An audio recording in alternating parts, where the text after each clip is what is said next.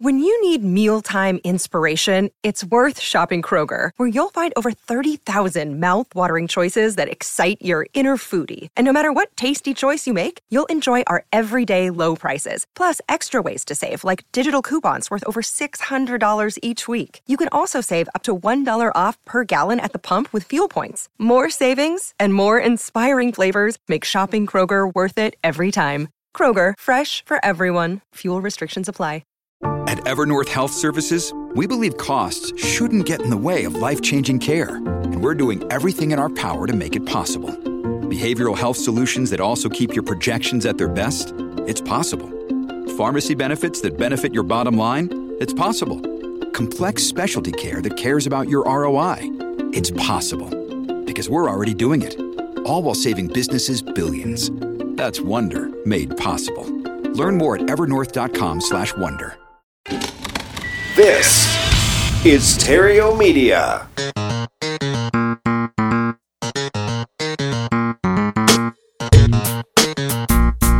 Success in real estate has nothing to do with shiny objects. It has everything to do with mastering the basics. The 3 pillars of real estate investing: attract, convert, exit. Matt Theriault has been helping real estate investors do just that for more than a decade now. If you want to make money in real estate, keep listening. If you want it faster, visit reiace.com. Here's Matt. Alrighty, hello and welcome to the Epic Real Estate Investing Show. And today we're going to talk about earning passive income from real estate. And the main thing we're going to focus on is what Dave Ramsey has to say about it. You know, I used to do this all the time on the podcast. I used to go through articles. I used to go through forums. I used to go through threads. And I'd go through it and just read what people were saying and the type of advice that was being doled out. And I just kind of pull out the BS and just kind of shine a spotlight on it. And, you know, when Mercedes and I did our podcast together earlier this week, I kind of got all jazzed up to do it some more. And I had a themed intro for this segment a while back when I used to do this. And for the life of me, I couldn't remember what it was or what I actually called it. So after a very grueling search through years and years and years of MP3 files, I finally found it. In a world where the internet has made experts of us all and provided us a platform to share that expertise, we must guard the information we consume like never before. For what we think about comes about. There is now a man on a mission to protect you from stinkin' thinking. It's time for Matt Shreds the Threads. So today I found this article on DaveRamsey.com. And I'll read it to you loosely. And it's actually not written by Dave. It's written by Mr. Chris Hogan.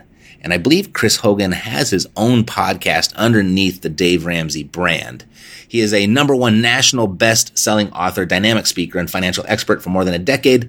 Hogan has served at Ramsey Solutions, spreading a message of hope to audiences across the country as a financial coach and Ramsey personality. Yes, so I was right. I think I have seen his podcast. Hogan challenges and equips people to take control of their money and reach their financial goals through national TV appearances, The Chris Hogan Show, and live events across the nation. His second book, Everyday Millionaires, How Ordinary People Built Extraordinary Wealth and How You Can Too. And forgive my laugh, you'll understand in a minute. But it's based on the largest study of millionaires ever conducted. You can follow Chris Hogan on Twitter and Instagram at Chris Hogan 360 and online at chrishogan360.com or Facebook at facebook.com/Chris Hogan 360. So if you like what Chris has to say, then that's how you can find him. Alrighty, so I've heard of Chris. As I mentioned, I think I've seen his podcast in the on the podcast charts. So that's about to the extent. So I'll admit that I've never listened to it or have I read anything by him. So today is a first. All right, so I'll go ahead and I'll read his article. And it starts like this. The article is How to Earn Passive Income Through Real Estate. So naturally, it caught my attention. So it starts like this. If you're like me, you'd always like to bring in a little extra money on the side, right? Making money outside your day job can give your net worth a boost, not to mention give you some extra peace of mind. Maybe you've also heard about passive income and that renting out a property is a popular way to do it. But before you jump in feet first, there are a few things you need to know when it comes to rental real estate as a source of passive income. Let's break it all down. How to earn passive income from rental properties. First, let's get the record straight on passive income. Passive income is money you earn from a source that doesn't take a lot of effort from you to earn. It could be investments in stocks or bonds or income from real estate, just to name a few. In general, passive income is great. It can boost your retirement savings, help you retire early, or simply help you reach your wealth building goals faster. Now, there are lots of ways to invest in real estate, but let's take a closer look in particular at owning rental properties and why it's such a popular way to earn a passive income. Rental properties can be a great source of passive income once you get a rental up and running. I mention that because it'll take some effort at the start, especially if you need to make some updates at the get-go to make it rent ready. So it's not completely passive, but it can provide a monthly income flow without you having to participate in any kind of daily work. All right, so for the article, so far so good. I'm on board. I like what I hear. All right, so it goes on. How much to spend? Now, hear me out on this. If you're looking to buy a property to rent and you're brand new to the rental game, think modest, stable, and middle of the road. Don't get fancy with your first rental. Plan to pay cash for the place you want to rent out. Going hundreds of thousands of dollars into debt in order to invest in real estate is never a good idea. If you can, buy something that's priced at about 70% of what it's worth in the current market. You're trying to make money on the investment if at all possible. Where to buy? Okay, in general, homes in areas with good schools and a good reputation tend to appreciate better than lower priced properties, like apartments or condos. Look for properties in a solid neighborhood where real estate prices have been increasing over the years.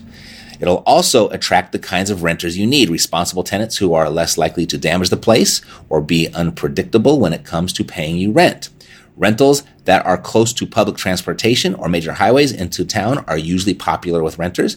Keep your eye out for any big companies moving to parts of a city to open offices or other factories. Local is usually best for your first rental property so you can keep a close eye on your investment. You don't want your first rental to be out of state in a place where you can't regularly check on the condition of the property. If that's the case, you would need someone else to manage it. More on that in a minute. But if you choose a city with a good rental market and job growth along with reasonable state taxes, it can pay off in certain situations. What to buy? I tell people that first you need to decide what you want to get out of the rental. Do you want an apartment with regular renters and money coming in for a long period of time? Or do you want a house that you plan to sell for a profit within a few years? Buying foreclosures can be a good way to get a good deal on a property if you're thinking about selling pretty soon after buying and renovating. However, you generally want to avoid money pits and fixer-uppers when you're planning to rent a place. You want something that's attractive and almost move-in ready, not a huge project to take on during the front end of the deal. If you don't plan to manage the property yourself, a property agent will handle almost everything for you, from collecting the rent to dealing with repairs and complaints and even evictions. You'll pay a commission to the agent, but it takes the stress off you if you're too busy to deal with these issues. Always talk to a real estate agent about how much rent you should charge so you're not expecting too much. And be sure the rent coming in each month adequately covers expenses like maintenance, HOA fees, and homeowners insurance. Otherwise, you won't make any money. Happy tenants are easier tenants. If you do happen to manage the place yourself, do the right thing and contact your tenants every few months to make sure they don't have any concerns. A simple email will usually work. Don't call them every week and make unannounced visits. You should honor their privacy, but let them know you're available if they have any issues. Before tenants move in, make sure the hot water and heating and cooling systems work well. If your rental is a house, get a professional home inspection before you rent it out to fix any urgent repairs. All right, we're almost done. When should you consider investing in a rental property? Okay, I really want you to hear me loud and clear, people. That's what he wrote. I really want you to hear me loud and clear, people. You should be debt-free before you think about buying a place to rent. You should also have a fully funded emergency fund, which means 3 to 6 months of expenses covered. Having an emergency fund when you're a landlord is especially important because of unpredictable events like repairs, missed rent, or periods in between renters. And like I said earlier, being able to pay in cash is key to funding any real estate deal. You know what I'm going to say here. You should also be investing 15% of your monthly income into retirement accounts, such as 401ks and IRAs and still be able to keep this up once you've bought your rental. No source of passive income is worth it if it puts you into debt or cuts into any of your other financial goals. And it concludes with, get help from a professional. Okay, if you're still wondering if a rental investment is right for you and you're not sure where to invest, then you need the help of a good real estate agent to guide you. This is too big of a decision to make alone. And these guys are pros when it comes to the local market and all the details of buying and selling. Take my advice and get connected with an endorsed local provider in your area who you can trust. Find a real estate agent today, and there's a live link there to click. Alrighty. So I've got some notes that I wrote right here. If we go back up to, and he puts this in bold letters, plan to pay cash for the place you want to rent out. Going hundreds of thousands of dollars into debt in order to invest, and invest is in quotes, in real estate is never, and never is accented, a good idea. So the plan to pay cash part, I can't, nor ever will I be on board with that. And here's why. People are attracted to real estate because of the riches and wealth it promises, as it's proven to do so since people have been buying real estate. Real estate has produced more wealth than anything else on the planet, and no one can argue that.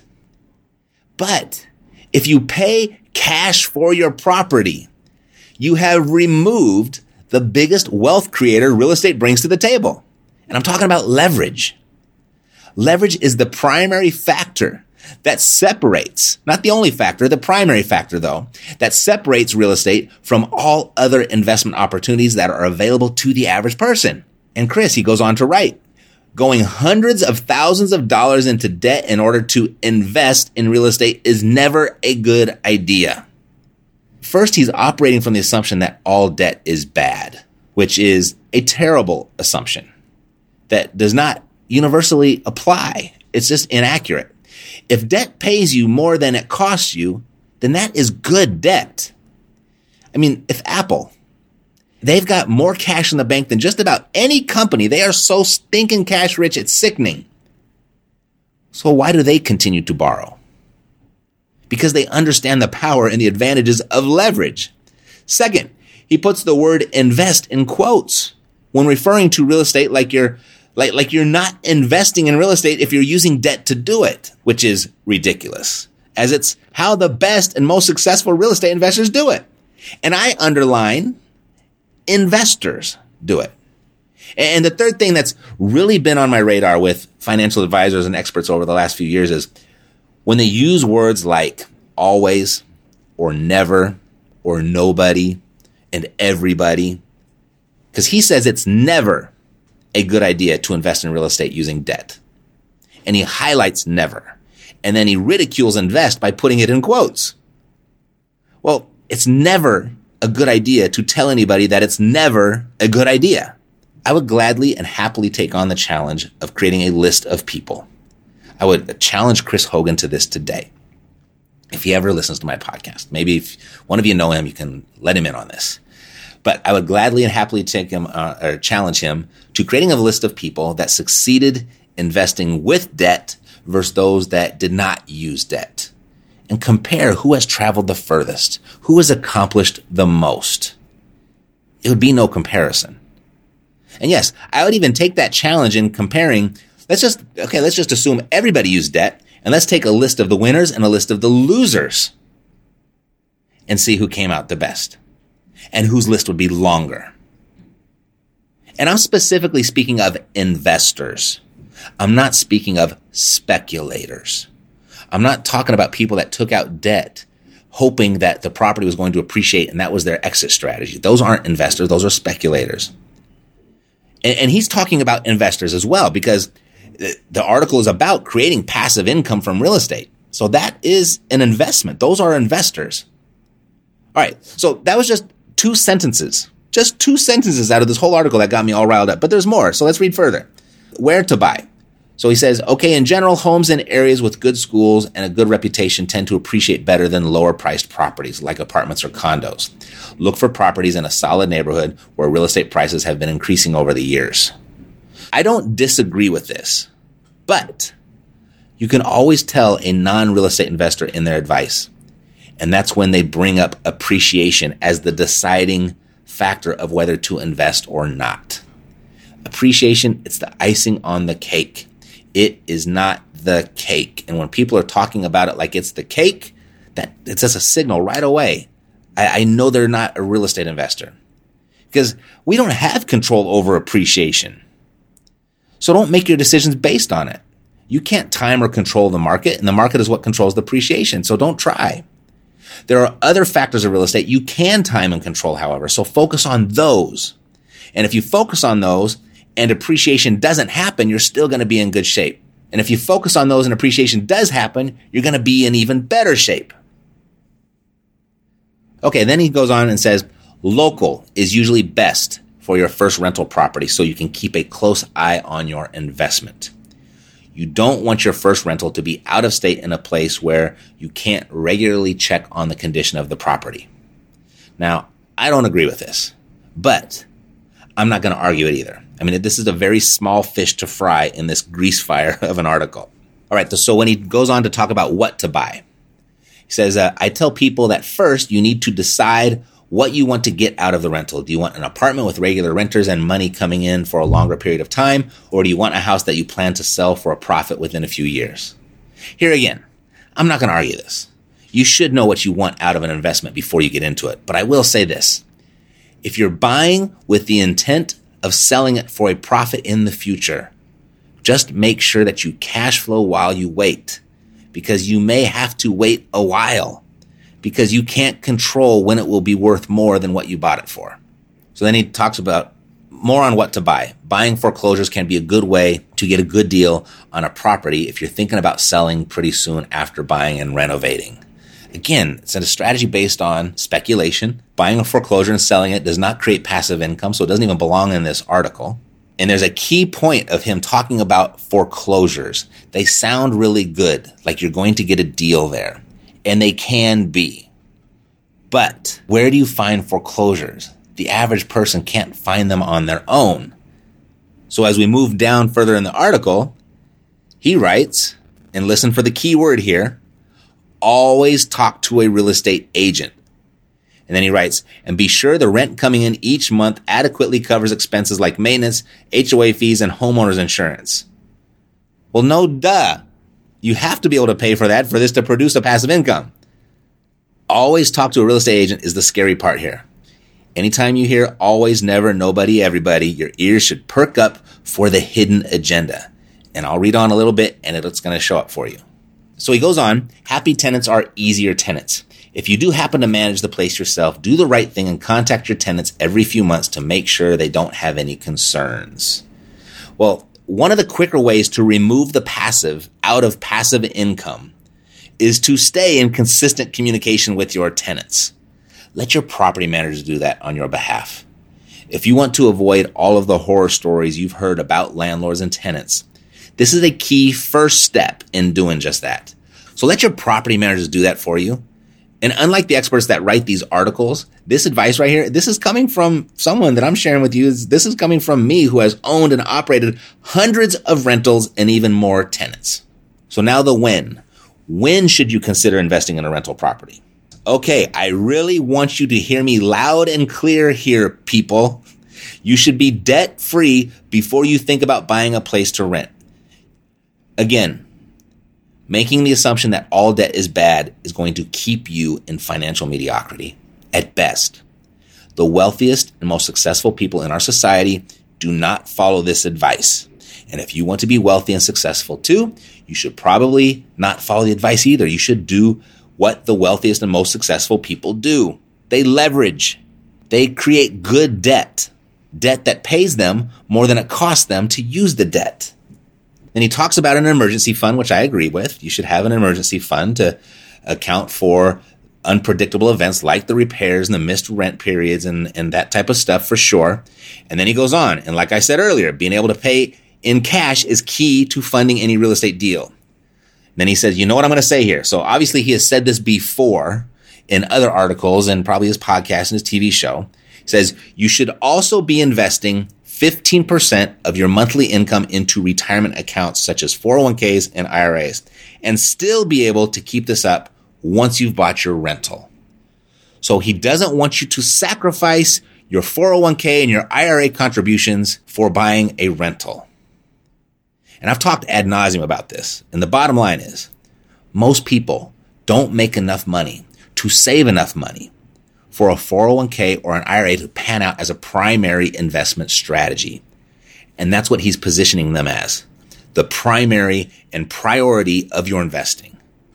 Don't fall for this. The stats show it doesn't pan out for most people.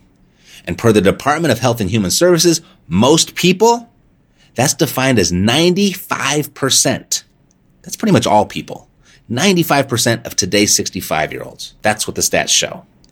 Then he goes on to write, no source of passive income is worth it if it puts you into debt or cuts into any of your other financial goals. This sentence right here, no source of passive income is worth it if it puts you into debt or cuts into any of your other financial goals. So all debt is bad, and your financial goal should be 401k driven exclusively. I mean, if your financial goal is to just barely squeak by in your golden years, then he's got a point. But if living life to the fullest during your most active years of life while you're still young enough to enjoy it is the goal, this is all terrible advice to follow. Passive income is the financial goal. It's the financial goal if you chose the 401k as well. The strategy there is to put enough money in that 401k so it churns out a residual income, a passive income in your retirement years. That is the goal. And if passive income is your goal, you're not going to make it as fast as you can if you place saving in a 401k or an IRA as the priority. And in Chris's logic, no investment strategy is worth it if it cuts into your financial goals. So you can tell I've got a big opinion on this, but I'm going to take my opinion out of it. I'm going to completely remove my opinion. And I'm just going to look at the stats. I'm just going to look at the math. How many 401k millionaires can you name that are under the age of 30? How many 20-something millionaires do you know that made their millions by investing in a 401k? I'll help you out. None. You know why? Because it's impossible to do. You can't contribute enough annually to make that happen. This year, they just increased your maximum contribution to $19,000 a year. So let's say you started working at the age of 18. Let's say you found a great job right out of high school and you were able to make the maximum annual contribution right out of high school. And so say you're 30 today, so you started 12 years ago, and let's just keep the maximum contribution at $19,000, even though you couldn't do that. I'm going to give you the benefit of the doubt on everything. So let's say you contributed $19,000 a year, and let's say you had a rock star of a 401k planner or coordinator or strategist. I'm not sure what the 401k person is called, but let's just say you had a rock star heading that up for you and leading that for you. So you averaged a 10% return for 12 years. That is definitely rock star status in the financial world. So by your 30th birthday, what will your 401k balance be right now? $446,000. So almost $500,000. With the max contribution, you didn't sway from that for 12 years, and you got a 10% annual return. So you made it halfway almost. But wait, I have a 100% employer match. And if you did, congrats for having a job like that and a generous boss like that. And if you did, you'd still be less than $1 million, $894,000 to be exact. So that's pretty close, right? So it's almost possible. But let's look at the actual stats. Let's look at the numbers. The average balance of someone's 401k at the age of 30 today, and I cited 3 different sources. I went to Fidelity, Wallet Nerd, and some other financial institution. Doesn't matter. There's relatively the same number. The average balance of someone's 401k at the age of 30 years old is $11,800. $11,800. Their total balance doesn't even equal that maximum annual contribution. And by the time they reach the age of 60, when they can finally access it, the average balance is $195,000. Oh, we'll just round it up, $200,000 at the age of 60. And this is the primary investing strategy that Chris and Dave and the other people that work for him, I'm sure, and countless others like him who don't work for him, this is what they recommend. This is the primary investing strategy. Whatever you do, do not sacrifice your 401k contribution. That was in the article. Don't buy a rental property if you're going to sacrifice that. And this is who people are going to take passive income advice from someone that recommends a primary investing strategy that doesn't generate passive income. Oh, but it does when you reach the age of 60, right? So let's just say at the age of 60, you had the average balance. Let's say you're going to take out $4,000 per year. I'm going to use $4,000 because that puts you right around the median household income in America. So you're just going to live at the median income. What's that? 4 times 12, it's at $48,000 a year. Okay. Well, you better not live past the age of 65. You can't live longer than 5 years because you're going to be broke. An investment plan that you spent a lifetime contributing to, the average person doesn't have enough to live longer than 5 years at the median income level. Now, how many real estate millionaires can you name under the age of 30? I'll give you 3. Brad, Parker, and Corey. I need to look no further than my own clients. And then if you look at Jeremiah, Josh, and Nathan, there's 3 more that aren't under the age of 30, but they did make their million in less than 2 years. And that's not to brag, no. That's merely to point out I didn't have to look very far, nor for very long. I didn't have to think about it. And I certainly had something to do with it, but it's the vehicle that deserves the real credit, real estate.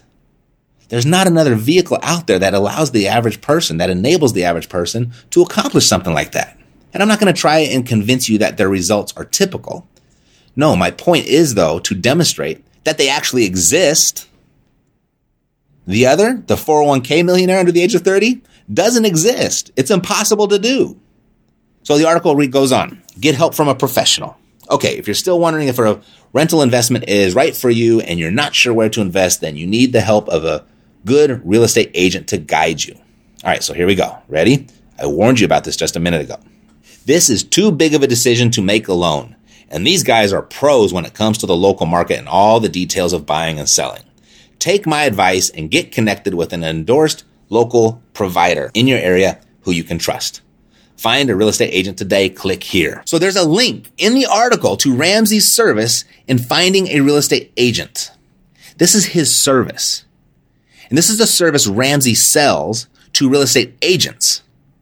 So he can send them leads, people that just read his article that are thinking of buying a rental property. You see, the goal of this article is to not give you advice. It's to drive leads to Ramsey's real estate agents so that they continue to pay Ramsey to receive those leads.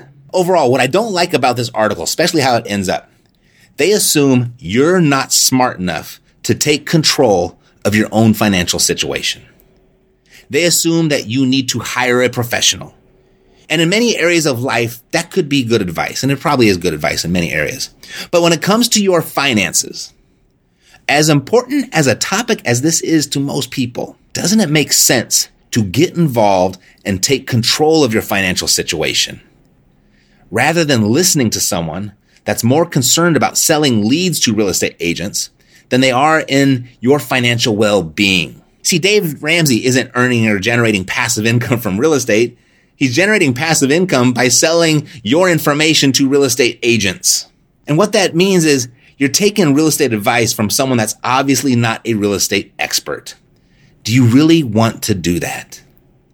He and Chris and his other members of his community, of his company, they're generalists that are regurgitating advice that other generalists have regurgitated from other generalists.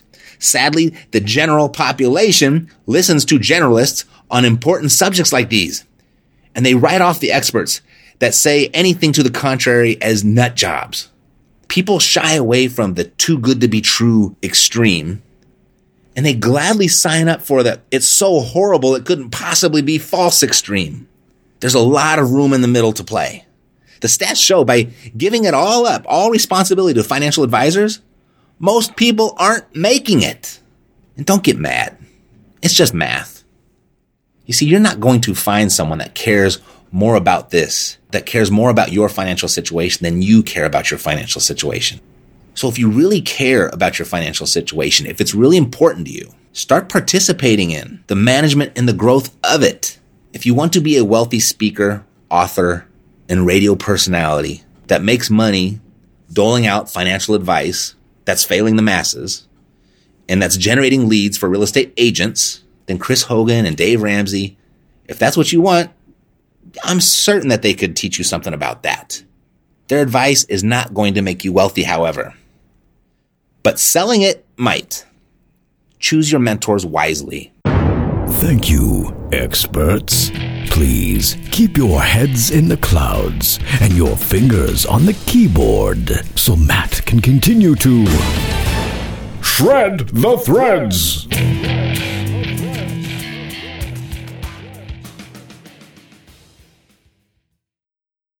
This podcast is a part of the C-Suite Radio Network. For more top business podcasts, visit c-suiteradio.com.